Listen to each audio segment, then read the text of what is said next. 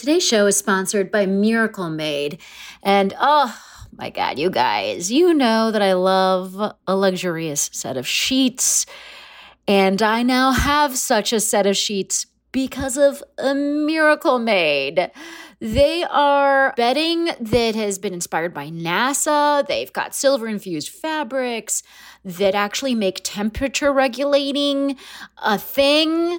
So you're not like getting too hot or too cold or whatever, the whole thing that happens with your body's temperature losing its mind. Miracle Made helps with that. One of the little things that my husband particularly loves about Miracle Made is that it doesn't have as much bacteria as regular sheets because of it's infused with this silver that prevents up to 99.7% of bacterial growth. So it leaves the sheets cleaner for longer. And then the thing for my husband is that it doesn't give him acne, which is like an issue for some people. But more than all of that, it's just luxuriously comfortable and delightful, and it has that cooling feeling while also being cozy. Very hard to achieve those two things at the same time. I mean, Miracle Made, come on, well done. So here's what I think you should do. I think you should go to trymiracle.com/fakethenation and buy some sheets today. And if you order today, you can save 40% off. Use the promo code FAKETHENATION at the checkout, and you'll get 3 free towels and save an extra 20%. So there's just a lot of savings here, folks. Order today. You'll get 40% off. Use the promo code FAKETHENATION. Go to trymiracle.com/FakeTheNation. And Miracle's so confident in their product, it's backed with a 30-day money-back guarantee. So if you're not 100% satisfied, which I don't see happening, you'll get a full refund. Upgrade your sleep with Miracle Made. Go to trymiracle.com/FakeTheNation and use the code FakeTheNation to claim your free 3-piece towel set and save over 40% off. Again, that's trymiracle.com/FakeTheNation to treat yourself. Thank you, Miracle Made, for sponsoring this episode. Fake the Nation, episode 217. Hello, this is Fake the Nation, where we talk about news, we talk about politics, and where we delicately cut off the crust of the bread on our democracy sandwich because it makes it more gentle on the mouth that is America. Today, we're going to talk about America's mouth, by which I mean the elections, and we'll do a little pandy update, and we'll also talk about sweatpants. Yeah, we're going to do a full segment on sweatpants. Today, I have the best panel. I mean, if you thought, what kind of panel do you want for this post-Labor Day feeling where you wish you weren't working, but you kind of still have to work? This would be the panel because they're the smartest, the chattiest, great fucking talkers. We have with us for, I don't know how many times she's done the show. She's a veteran of the show. Author of the book, The Opposite of Hate, A Field Guide to Repairing Our Humanity, which is the kind of title that fills me with hope and optimism because that's the kind of person she is. She's an activist. She's a writer. You've seen her writing literally everywhere. She's so fantastic. She's Sally Kohn. Hey, Sally. Hi, love. How are you? Good. I feel better seeing your face. Oh my gosh, that literally is how I feel. Sorry, go ahead. Keep going. So sorry. But it is true. It's a great face. Thank you, Sally. Yours, I mean, not mine. But go on. Sorry. Okay. Sally's just holding a mirror. We have with us also writer. And it's funny because I thought she's been on this podcast because I've been on her podcast, and which is why I know she's so fantastic. She's a writer. She's a podcast host, and the podcast is called Just Between Us, by the way, which you should immediately be subscribing to. She's a mental health advocate. She's fantastic, and she is Allison Raskin. Hey, Allison. Hi, thanks for having me. Oh, my God. Thank you for being here. Let us, folks, get into it with topic number 1. Let's talk about the pandemic. I mean, I really don't want to. You know what I mean? I'm a normal person. Mm-hmm. And here's what's weird. Also, I'm leaning on you guys extra hard today because I fully tuned out for the last week. Like you could tell me, that George and Amal broke up. I will have had no knowledge of it. They did not. I don't know. Did they? They didn't, right? In this last week, that didn't happen. 2020 can't give me any more bad news. How did it feel to unplug like that? It's felt pretty good. I mean, I can see how being an uninformed citizen feels good sometimes. Totally. Like, we shouldn't do it all the time. We should have a little dose of knowledge every day. I think you should turn your notifications off, and I think you should take in the knowledge when you're prepared after your morning cup of coffee, and only for a short period of time.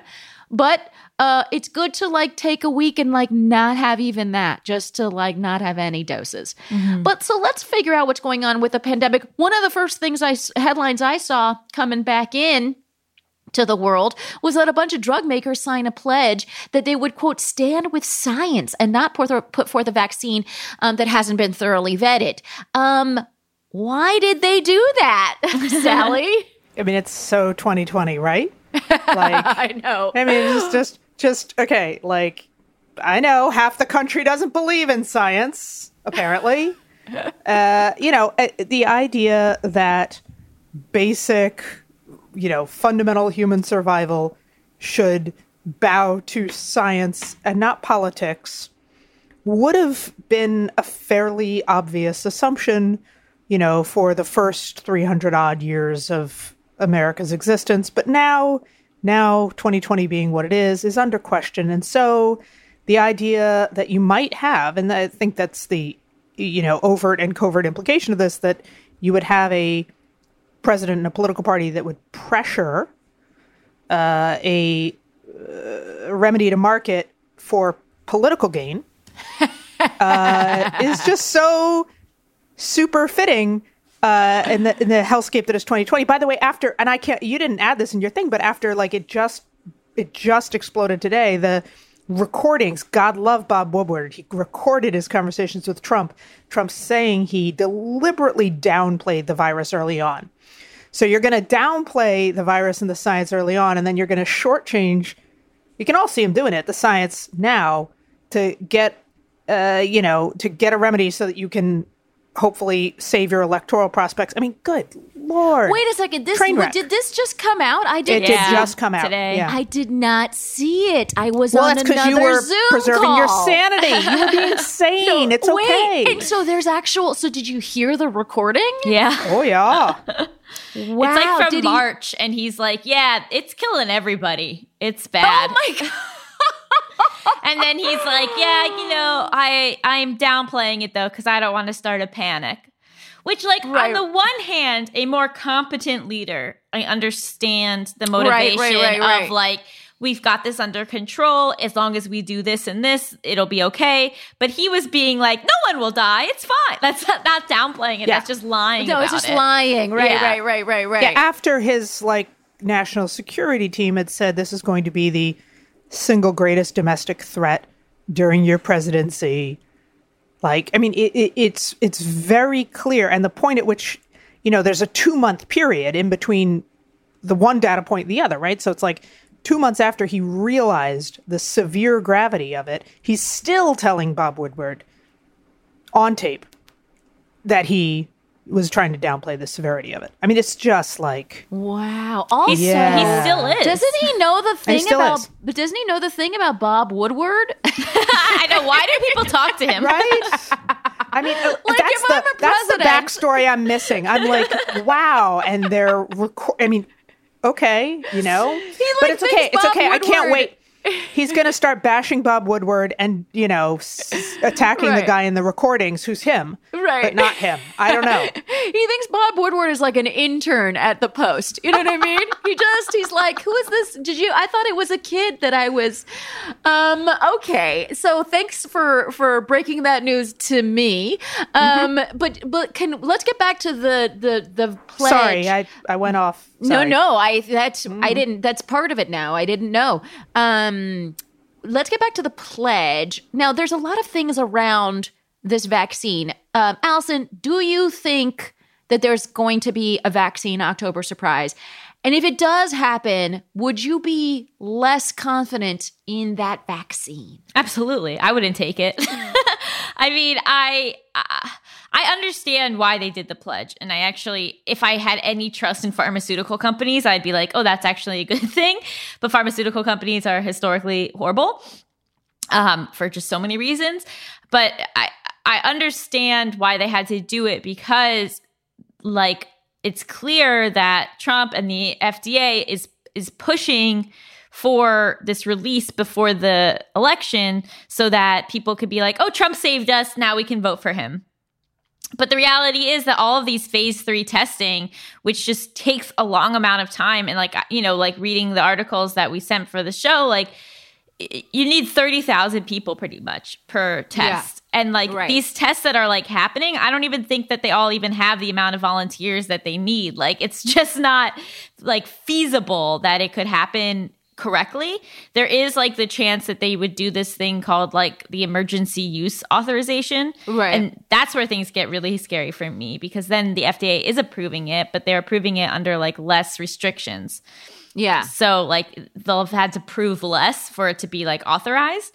But the reality is like, even if it happens before, let's say that they're like, okay, we approved this vaccine before November 3rd, you still have to like implement it, like to get it out to like all of America. It's rollout is going to take months. And so there's such like, but also a rollout of a vaccine that's potentially dangerous. Exactly. And that's the thing is like the thing we don't talk about enough is if you put out a bum vaccine, you are spending and expending all of those resources, which are very limited. It's actually hard to make vaccines. It's hard to make them at scale and quickly. And so let's say in that interim period, an actual effective vaccine were to come into the space, you wouldn't be able to mobilize as quickly with an effective vaccine. And the problem, of course, is having Trump and the Trump administration overseeing all this when it's been clear that he has a very low threshold for what he will inject in his own body.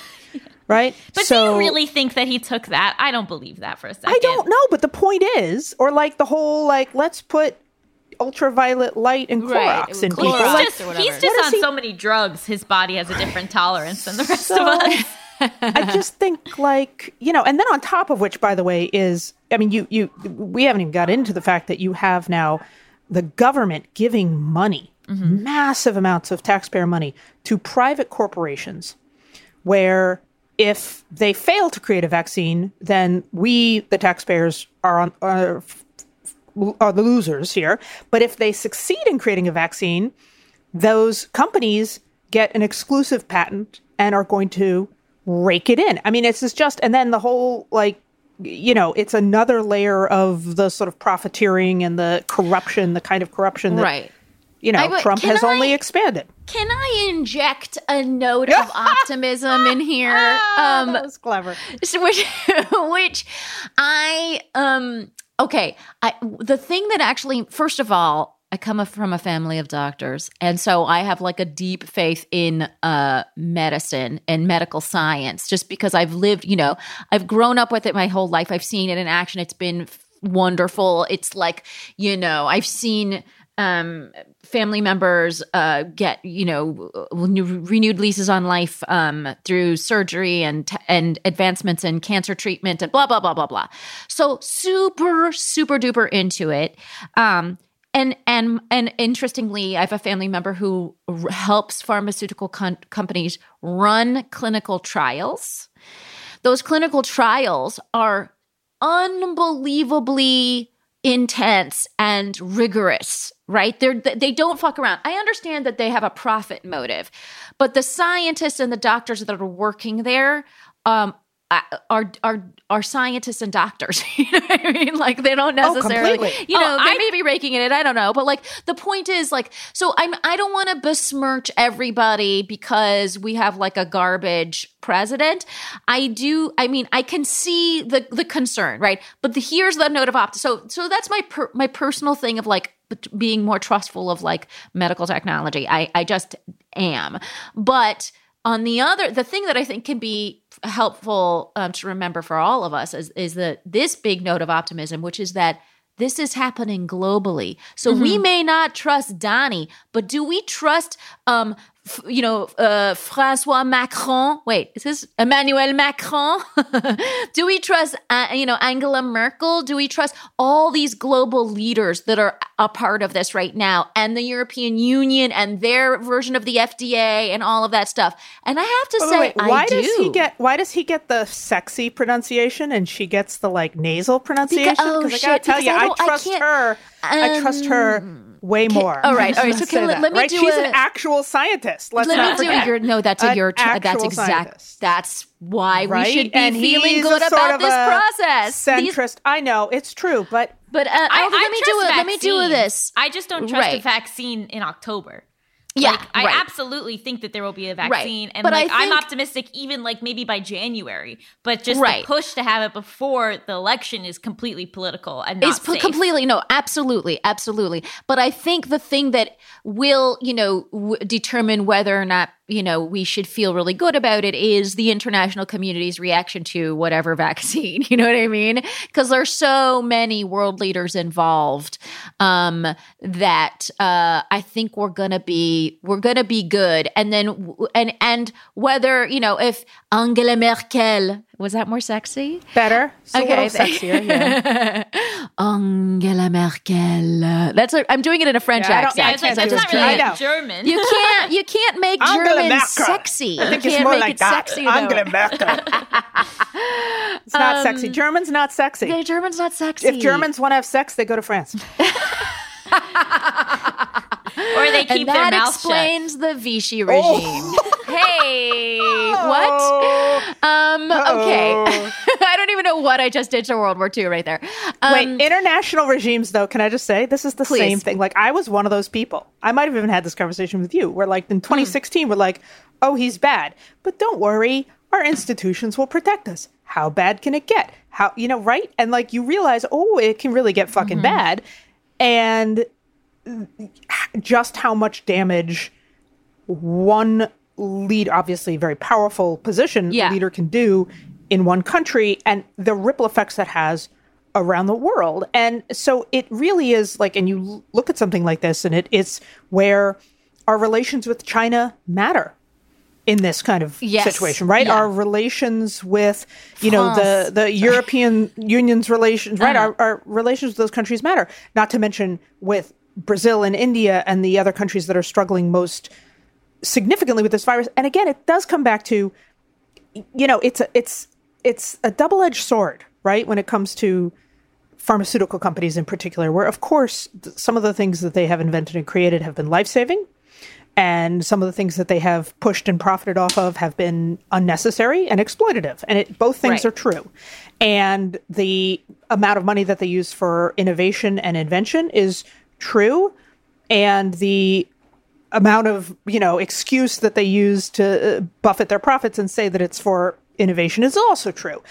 My worry is twofold. It's how do we make sure we have a safe vaccine in this country when the political motive is just so overwhelming, right? It's the same reason we're not doing enough testing too, right? I mean, he is completely putting politics ahead of public health over and over and over again since January. But also, how do we make sure that the people around the world who need access to a vaccine have access to a vaccine? Right. And how do we have leadership from all countries in the global north making sure that's possible? I also want to inject another note of optimism, which is that now it's not as funny the second time. I want to do a nasal spray of another note of optimism, which is that and the vaccine may not even be the answer, right? It may be this sort of 15-minute every morning COVID test, right? Those are the things that may actually be the answer to the problem, as opposed to, we're not, epidemiologists are not putting all of their eggs in a vaccine basket, if you will. Correct. So I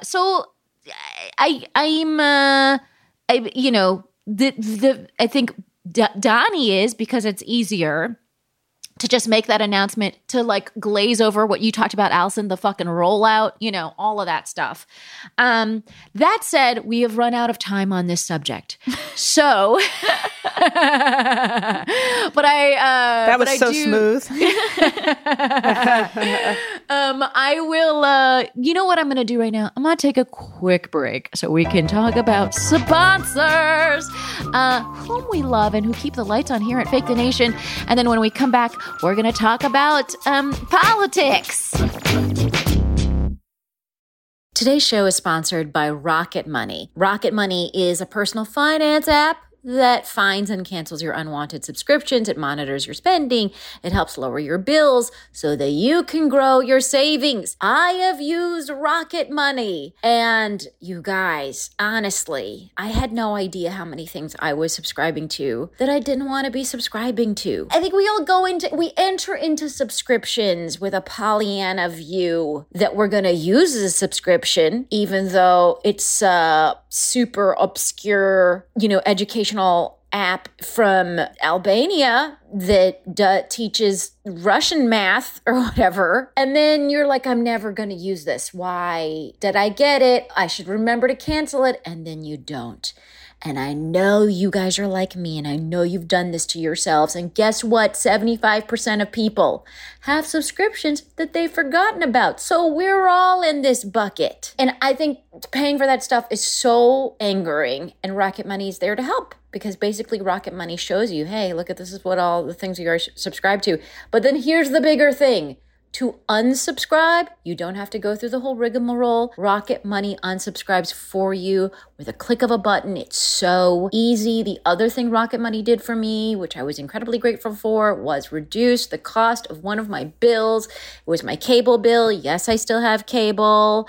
Rocket Money has over 5 million users that have saved a total of $500 million in canceled subscriptions, saving members up to $740 a year when using all of the app's features. I mean, that tracks for me and for the number of things I was paying for that I'm frankly ashamed of. So thank you, Rocket Money, for fixing the shame glaze on my life. So stop wasting money on things you don't use. Cancel your unwanted subscriptions by going to rocketmoney.com/fakethenation. Again, that's rocketmoney.com/fakethenation. rocketmoney.com/fakethenation, you guys.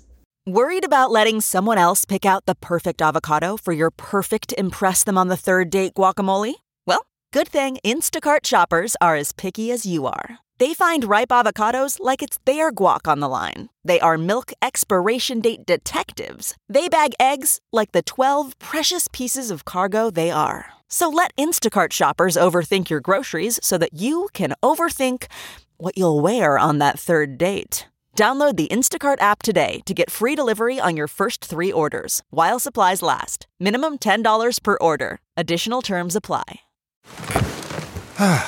The comfort of your favorite seat is now your comfy car-selling command center, thanks to Carvana. It doesn't get any better than this. Your favorite seat's the best spot in the house. Make it even better by entering your license plate or VIN and getting a real offer in minutes. There really is no place like home. And speaking of home, Carvana will pick up your car from yours after you finalize your offer. Visit Carvana.com or download the app and sell your car from your comfy place.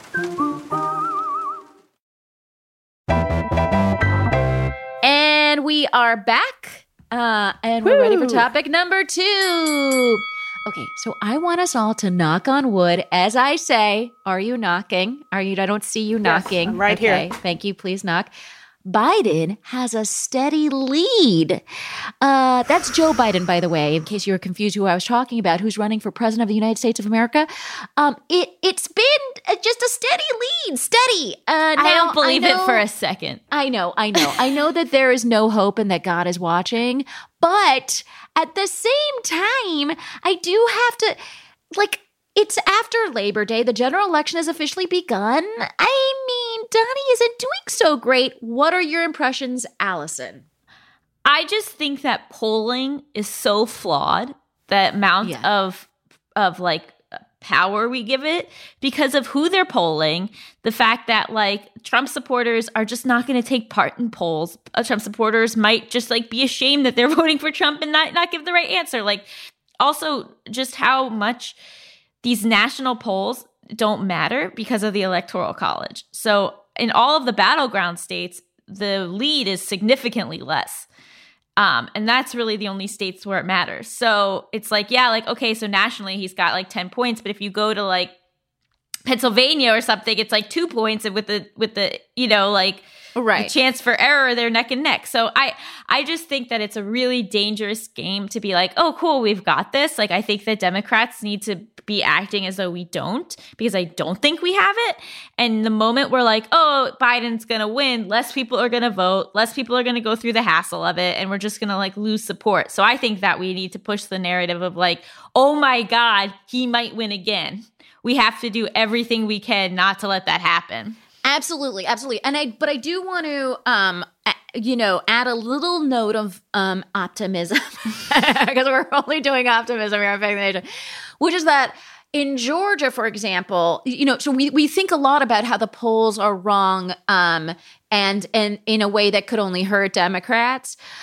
In Georgia, they have managed to register over 750,000 more people to vote. That's amazing. Those voters are by and large people of color. So they're also by and large Democrats. Mm-hmm. And polls are doing likely voters that do not include this new influx of voters that have been registered. So polls in Georgia may undercount Democrats, because of this new influx. There are possibilities out there. That said, we should live in fear. I mean, I don't disagree with that. Sally, what do you think? I love how you don't pay attention to the news for a week, Nagin, and you're a fucking optimist. I mean, it's just that goes to show that's all it takes. Look, I mean, part of the problem is there are kind of two camps, right? I guess there's three. There are people who are going to live and die by polls forever. Yeah. There are people who... And their name is Nate Silver. Right, I know. There are people who, like myself, who definitely thought there were problems with the polling industrial complex well before 2016, namely that it tries to sort of gamify and predictify out an election, which really includes human variables, and it takes a certain amount of power away from people, I think, to sort of say, oh, it looks like it's going to be this way. Oh, it looks like it's going to be that way. Well, then in a country where our votes, frankly, don't matter enough as is, period, and then especially depending on the state you're in and so forth, it just is disempowering, I think. And then there's a camp that post-2016 said, oh my gosh, the polls are all wrong. And actually the way polls are weighted, I won't get into the whatevers of it, but changed a lot of the polls we're seeing now are actually re-weighted in a way that they believe corrects for 2016. What they didn't see coming in 2016. Yeah. The short answer is, who the fuck knows? Polls are, this is the problem is do we remember? And then you get these people will be like, oh, well, this guy who's predicted every election. So who the fuck knows? Nobody fucking knows. Here's what I do know. What Allison said is right. If we believe our side, whatever side is likely to win, it depresses turnout. I know that's true. Number two, we know for fucking sure that Republicans, including Trump, are going to do everything they can. Wait, I'm sorry, Sally. Can you repeat that? Can you repeat that one more time? That if we believe, if we think Biden, let me be more explicit. Yeah, if Democrats and progressives think that Biden is a shoo-in for a landslide, they won't turn out. Okay. Depresses turnout, right. especially when there's a pandemic and there's all these other hurdles to voting, right? And especially when, by the way, there are fucking 4 swing voters left in the entire country, and Democrats focus way too much on them and need to focus on energizing and turning out their base. Now, if they had done that all along, if we'd understood this, we might have had a different nominee, but whatever. Even still, we need to be energizing and turning out our base and not fighting over those 4 fucking swing voters. And when you think what we need to win are unlikely and infrequent voters from our side, and when they think it's more likely to be a landslide in Biden's favor, they will not turn out. So we know that, number one. We know, number two, that Trump and the Republicans are going to do everything they can to suppress what they believe to be Democratic voters, and thus suppress voters, young voters, voters of color, and contest the election if it is anything other than a landslide, and probably even then, right? So that then it becomes even more important for people to turn out. Now, I will tell you this. Even all that said, so I'm from around Allentown, Pennsylvania. It's the 7th congressional district in PA, one of the most hotly contested congressional races right now. A district that I believe Trump narrowly won, but that Susan Wild, Democrat, won for the first time in some time, but is now facing a really tight race for re-election.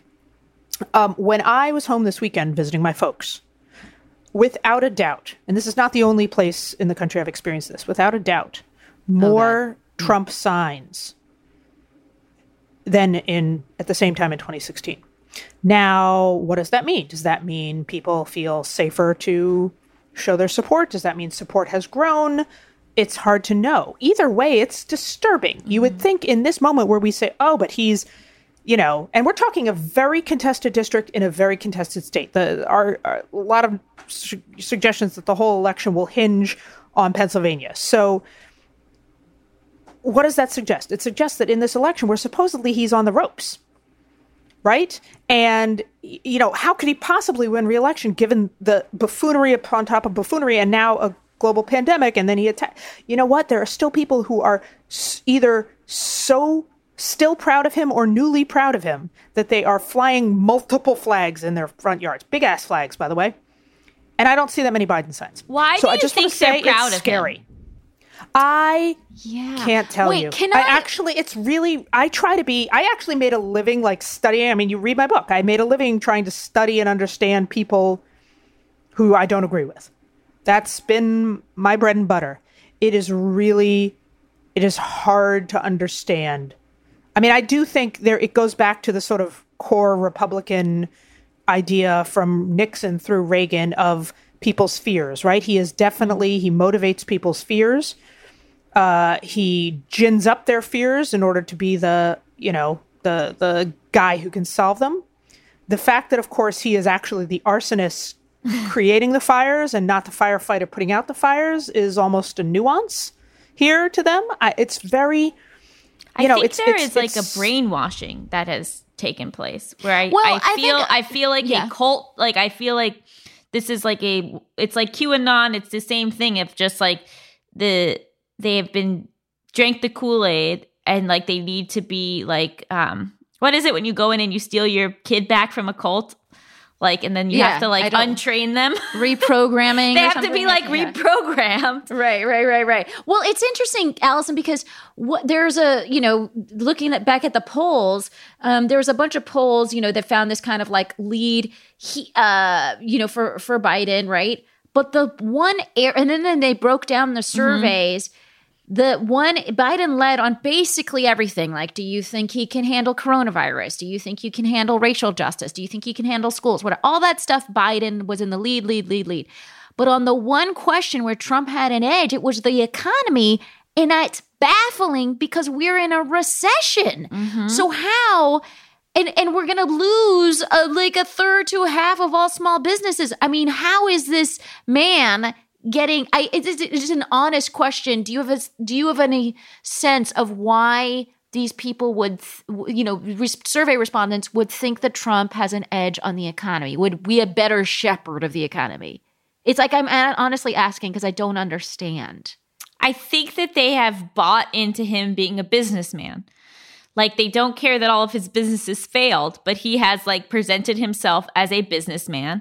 And they believe what he says, and he says that he will run the country like a business. And the fact that the stock markets, they've been volatile, but they've not been as bad as you would think. And there's days where they're great. And it's so interesting because it's a lot of his base, I can't imagine, are even involved in the stock market. But to a significant extent. Well, their pensions are in there, right? Yeah, so I think 401ks. I think it's a lot about 401ks. I think it's a lot about these people are getting to retirement age and they want to make sure that they do not lose their money and they're oh, this man is a businessman. The stocks have been okay. He's hard on China, so he'll get us business, which is not correct. What? I know. Do you know what I mean? He's he's mad at China. Make connections. So then we'll get to make things. I think there's just so much misinformation and just a lack of understanding. But they're not doing any critical thinking, and so they're just taking what he says at face value. Because it's even the payroll tax. You think of the payroll tax that he was that executive order that came down or whatever a few weeks ago that he was going to cut payroll tax. The payroll tax. It wasn't it was a deferral of the payroll tax. So I think there was a spin out there you're not going to have to pay payroll tax, except for the payroll tax would come due in the following year. So instead of paying your payroll tax, by the way, you have a job, so pay your payroll tax. tax, instead of paying it like you normally would through your regular job at a regular timeline, it would build up and then hit you at a certain point in 2021, and then you'd be like, fuck, and so that's like a weird thing that somehow can get spun as he's giving us more money, you know what I mean, even though that's not at all what's happening. So it's bizarre. Even after I said what I said about having a hard time understanding it in the aggregate, right? Like, I do tend to think, oh, well, that thing he just said, that's going to collapse it, right? But so I do think, listen, there is some rationale to it. And I try very hard not to condescend to people just because I don't agree with them doesn't mean I can't actually try to understand them. And if I assume that they don't have reasons or their reasons are stupid, then I am guilty of the kind of condescending elitism that arguably drove voters to Trump, right? And so he's a very weird avatar for what he represents, right? As a, supposed millionaire or billionaire with a gold toilet, for him to be this sort of, exclusionary economic populist. But here he is. And he has said things rhetorically that maybe don't all match up. I'm going to fight for the farmers and the coal miners. Well, he hasn't, and maybe in the case coal miners shouldn't. But it is true that both parties, the elite of both parties, pushed trade deals that benefited global multinational corporations and hurt American workers. It's just true. It, by the way, also hurt Mexican farmers, right? I mean, that is straightforward. And so when he says, I'm against NAFTA and I'm going to renegotiate it, there's a reason it resonates, right? When he talks about bringing back American jobs. Again, he doesn't have the strategy, doesn't have the tools, but the grievance, right? I mean, what the Republicans did, what he did was collect grievances. It's a campaign platform based on these kind of ill-defined grievances that, like you were saying, Allison, that aren't logical, that also. But there are no strategies or plans. Like, there is no platform to the platform, which is where I think the Democrats have like a really great opportunity, because people want to vote for things. They don't want to vote against things, right? That's like the thing we keep hearing. And so Biden has plans, right? He's got he's got healthcare plans. He's got, pre-K plans. He's got childcare plans. He's got plans. He's got coronavirus plans. There are plans. And so there are things that they can actually go out and talk about. Whereas I think one of the, for those 4 swing voters that are going to determine the election, there's very little that they can hold on to when it comes to Donnie. It's more just these like vague notions about China, something, you know what I mean? And those things are and fear of the world changing vague. And their own irrelevant. I mean, there is a cultural right. I don't want to skim over the white supremacist elements of this, right? And the fear that the world is changing and your place in it is changing, even though that is actually what justice means. If there is equality, it does mean that some people have to have less in relative terms.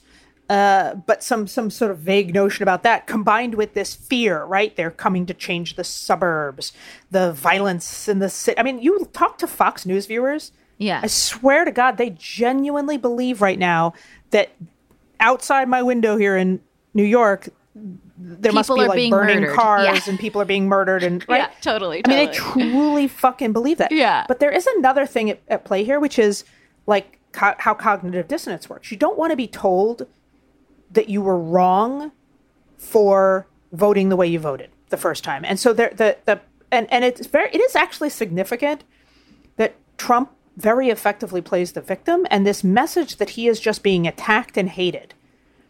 And the way he translates that to Allison's point about being in a cult, right? Part of the psychology of being in a cult is that you're under attack.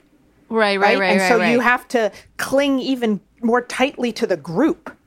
Right? To defend your identity, your choices, your existence. And that is a reality with, I think, a lot of Trump voters, is that they feel they almost more deeply commit to their choice. Absolutely. Because they feel criticized, told that they're stupid or racist or whatever for supporting him.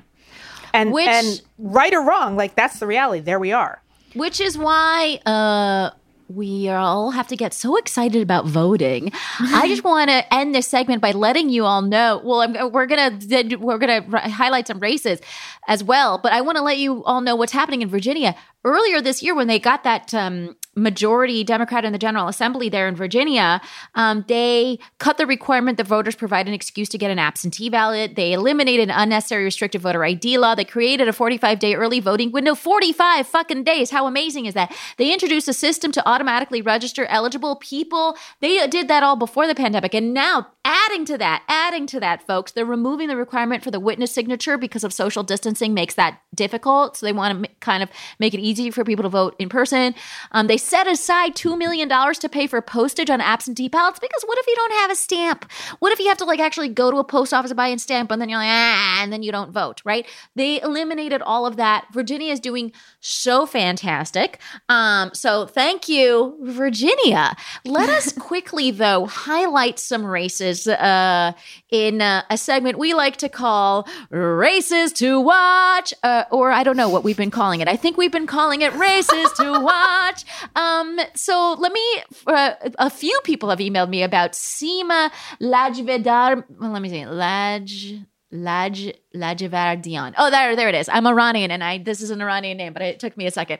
Seema Lajvardian is the Democratic candidate for Congressional District 2 in Texas. She's a Houston attorney, mother, cancer survivor, activist. Folks, look her up. Are you in District 2? Maybe you should be voting for this Iranian woman. Hey.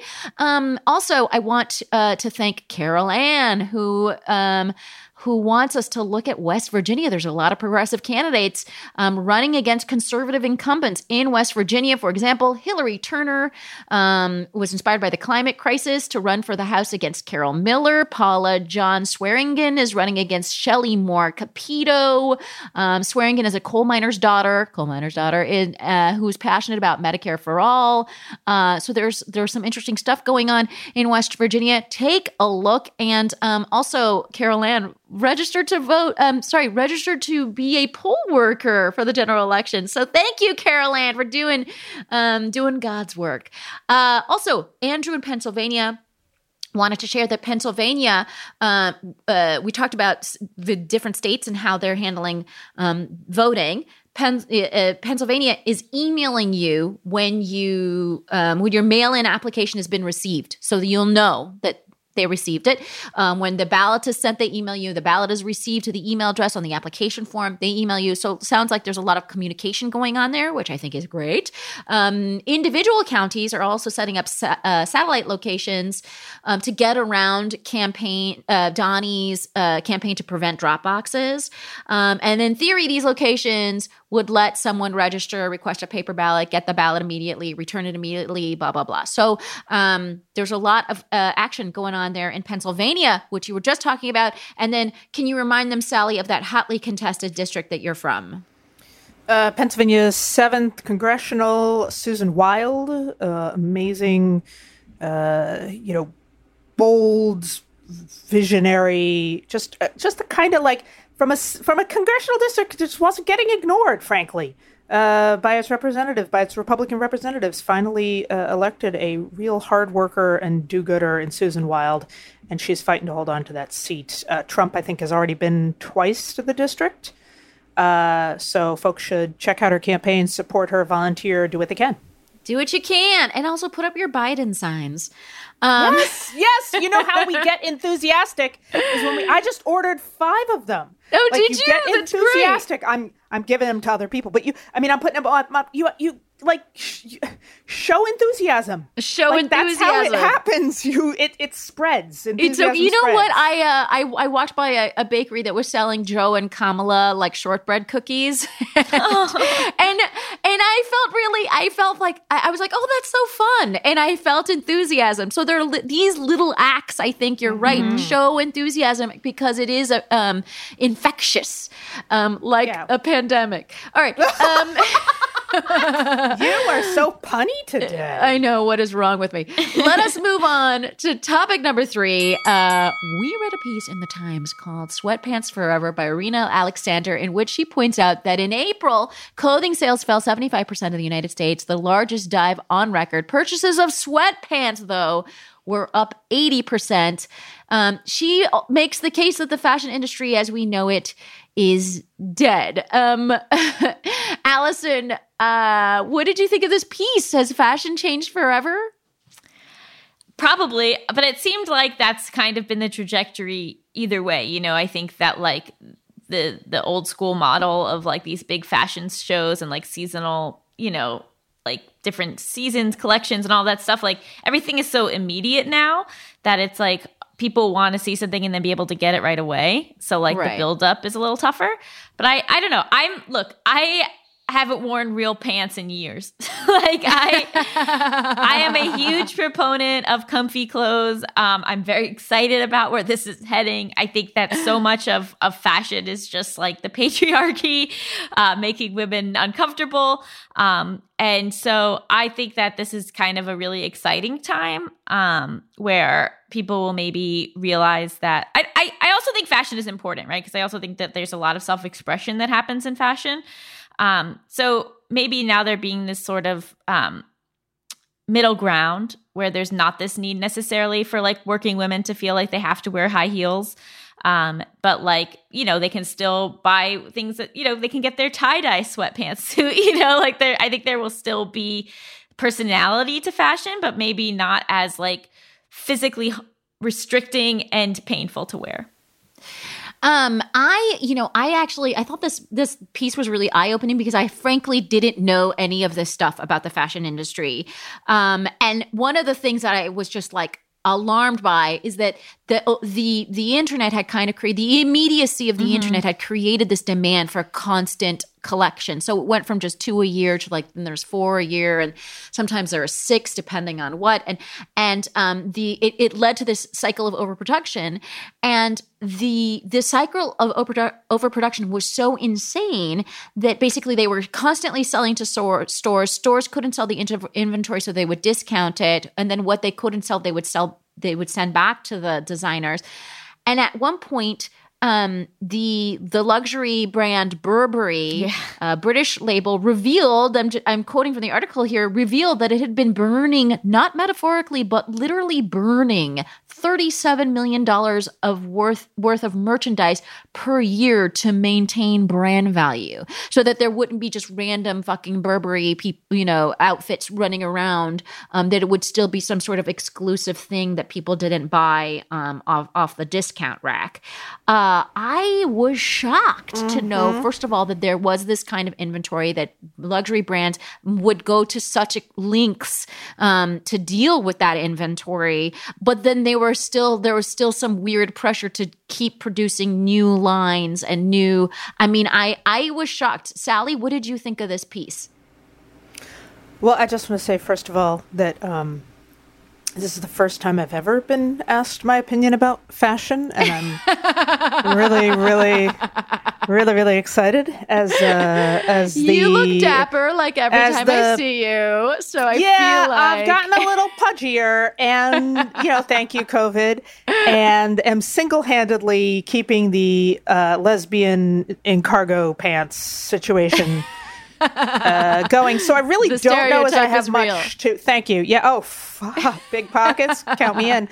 I bought my first pair of jeggings, as I believe they're called, and not jeggings. No, joggers. Joggers. That's the right term here. Joggers. In April during the spike. So I now am trendy, and have yet to wear them out of the house in a non-exercise setting because I can't go that far. Yeah. I do think, this is, I mean, all seriousness aside, or all joking aside, sorry, we're going in the other direction. Fast fashion is truly a troubling phenomenon. And the sort of general ways, in particular that social media hypes up our need for kind of repeated production and, refreshing of stuff and right, is deeply and intensely disturbing. And at the same time that these trends are being driven by, that's the weird thing, is by the same people who say that they want to save the planet. And I mean on the consumer side, right? And yet we are embracing these cultural trends that are so intensely wasteful. That Berber example just took my breath away and is such a 2020 metaphor right there.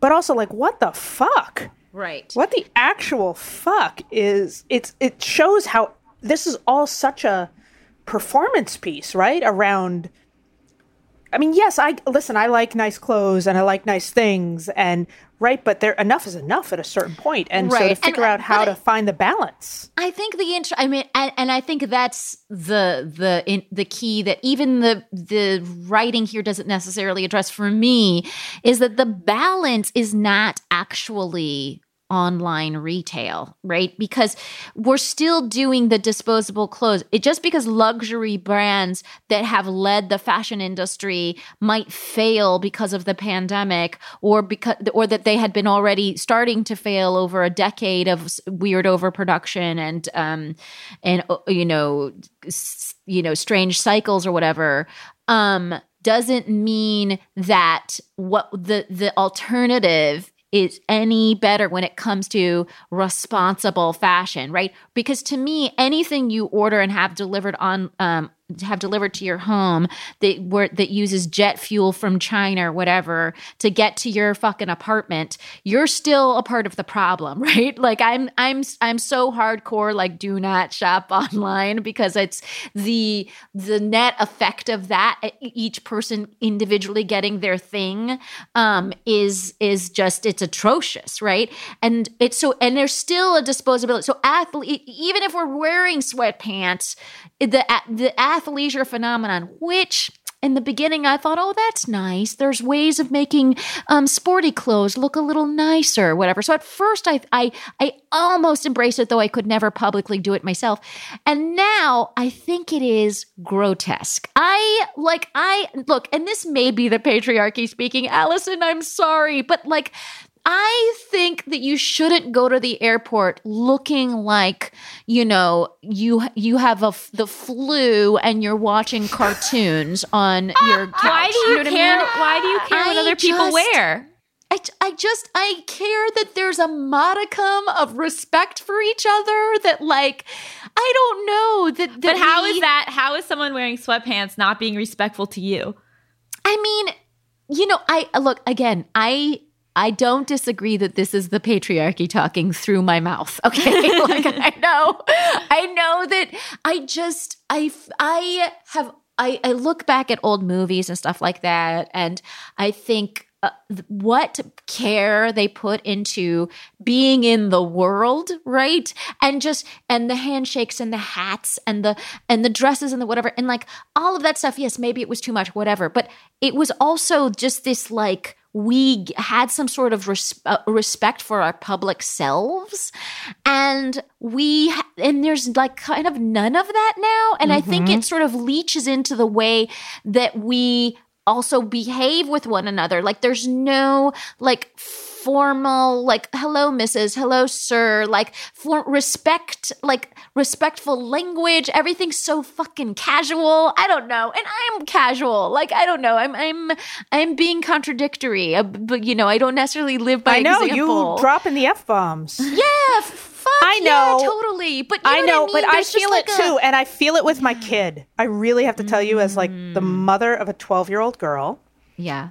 I am very conscious, and Allison, to your point, it's like I'm very conscious of when I'm, sort of reinforcing the patriarchy and these sexist norms about young women and their bodies and what they should. And on the other hand, like,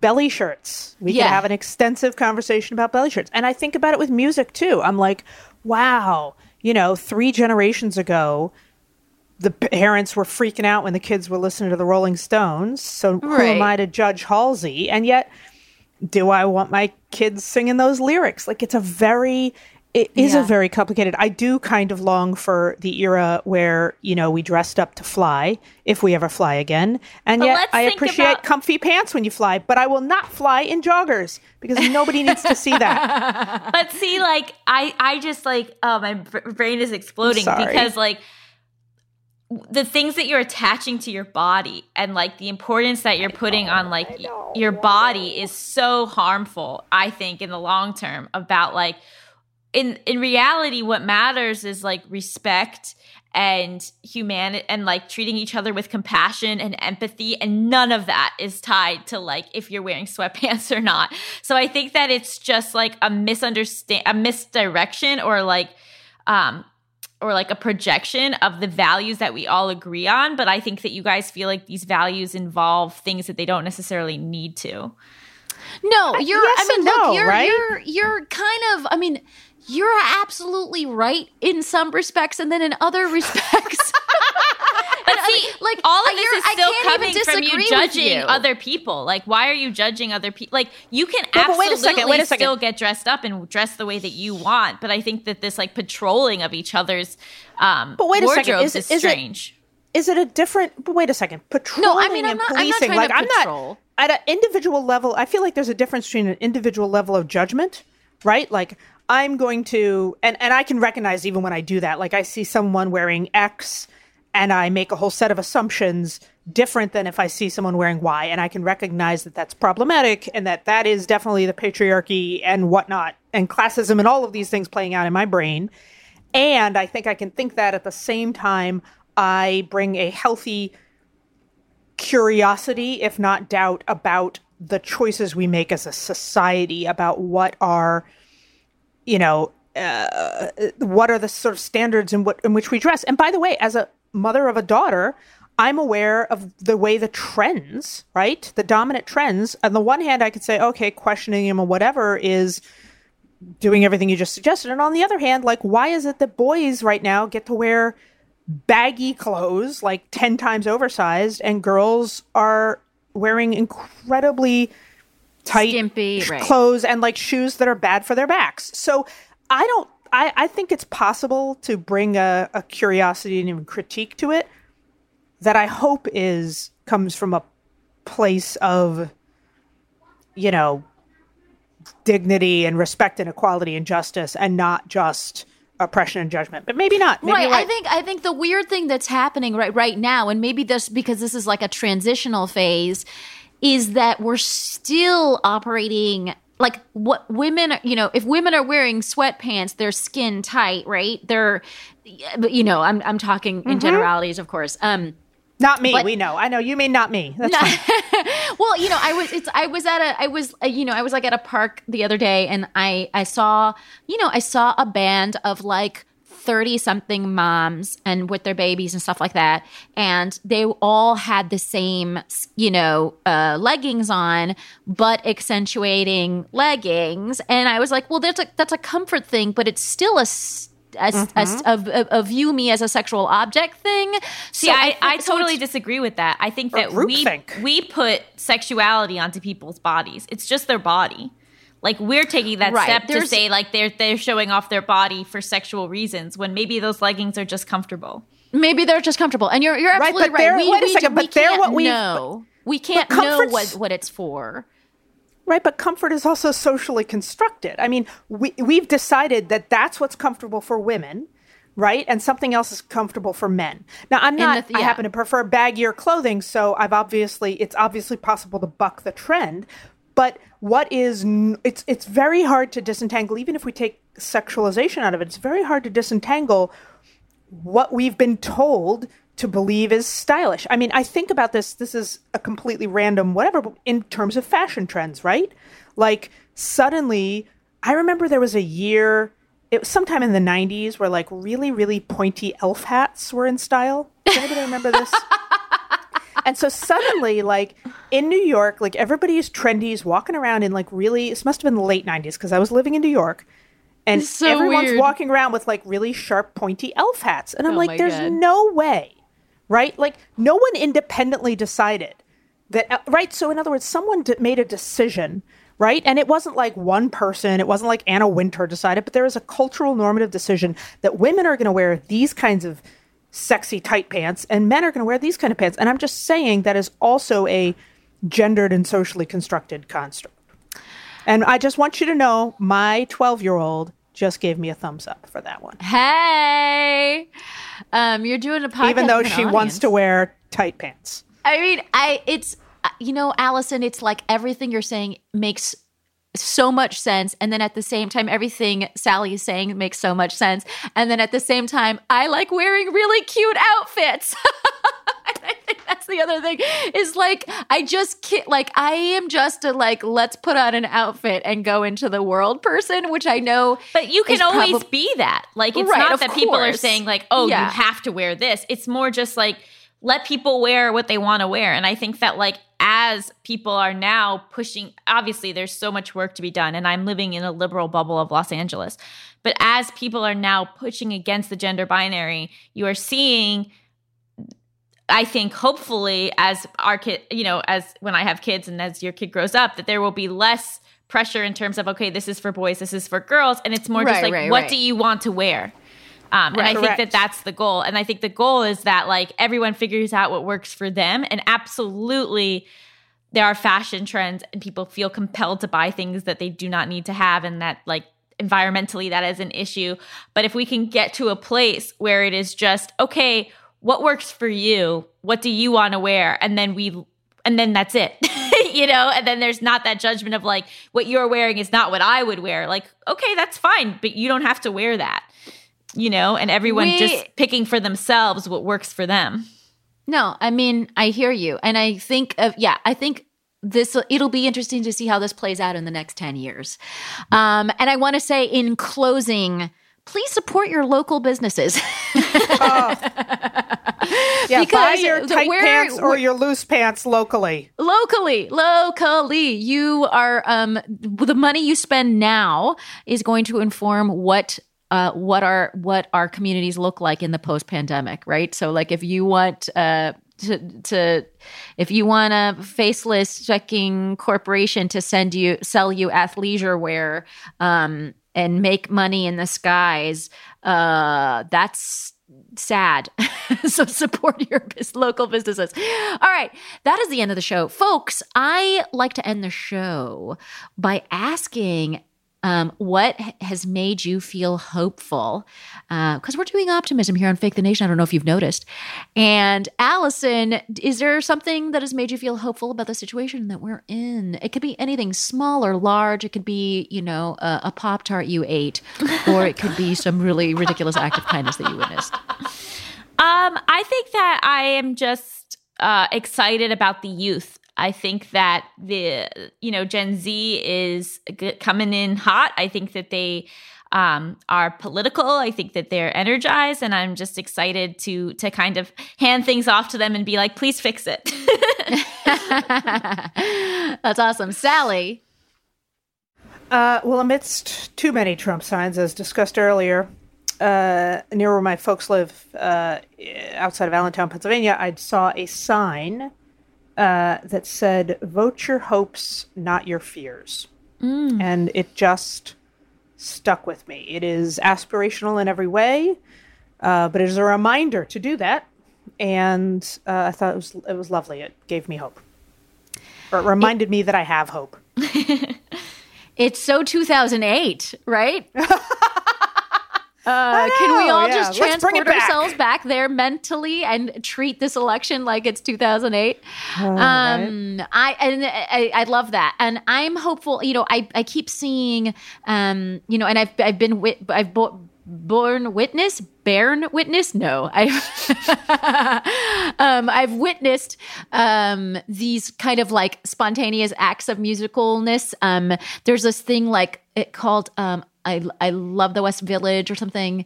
Welcome back to the West Village. I can't remember. And I've seen a bunch of videos coming out of like musicians just like doing kind of like street parades in the West Village of New York City. And it's fantastic. And it makes me feel so enthusiastic and so hopeful.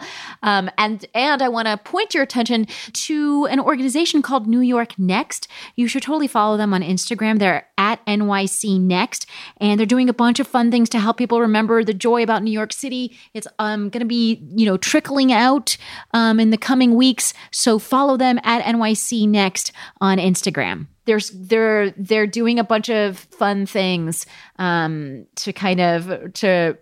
help people remember that joy about New York City. I would love for the people of Fake the Nation to follow you guys and all the good works that you do. Allison, where should they do that? So I'd love for people to check out my podcast, Just Between Us, that I co-host with Gabby Dunn. And then on social, I'm just at Allison Raskin across the board. It's such a fun podcast. Please subscribe immediately. It's so great. Sally, where do people find you? I am Sally Kohn on all the things. I guess not all the things. There are now new things I don't know about. But on Instagram and Twitter and Facebook, because I'm old, I'm on those things. And SallyKohnKohn.com. And don't forget her book, The Opposite of Hate. It's a fantastic book. And you folks, I'm on a recent episode of Star Talk with Neil deGrasse Tyson, and I try and say funny things about science that I don't fully understand. In upcoming, I'm going to be moderating a conversation with Rami Youssef at the Toronto International Film Festival. They're doing a bunch of virtual events, and I think they're doing some live stuff if you're in the Toronto area. But I'm going to be doing a virtual event with Rami Youssef from the show Rami. So you should, if you're a ticket holder, I don't know exactly how it works. You can see me do that. Well, this is so unhelpful, the way that I promote my things. Anyways, and my most recent column in the Progressive magazine is available, and it's about defund the police and what is the what? And it's all questions, and not very many answers. But anyways, it's still, I think, a lot of interesting questions. But what I would really like to do is thank the production team here at Fake the Nation that makes our show possible. That's our producer, Anita Flores, our talented audio engineer, Andy Christens, Gabi Alter wrote our theme music, and Lily Fleschler helps with research. And listeners, we'd love to hear from you. Send us your feedback, topics we should be chatting about, guest ideas. You can leave us a voicemail at 331-901-0005 or drop us a line at comments@fakethenation.com. If you like what you hear, please favorite Fake the Nation on Stitcher, follow us on Spotify, subscribe on Apple Podcasts. I had no idea several thousand of you listen on Spotify. I didn't know, so follow us there. And do leave us a review on Apple Podcasts because it helps people find the show. Thank you so much. We'll be back in your earballs next week.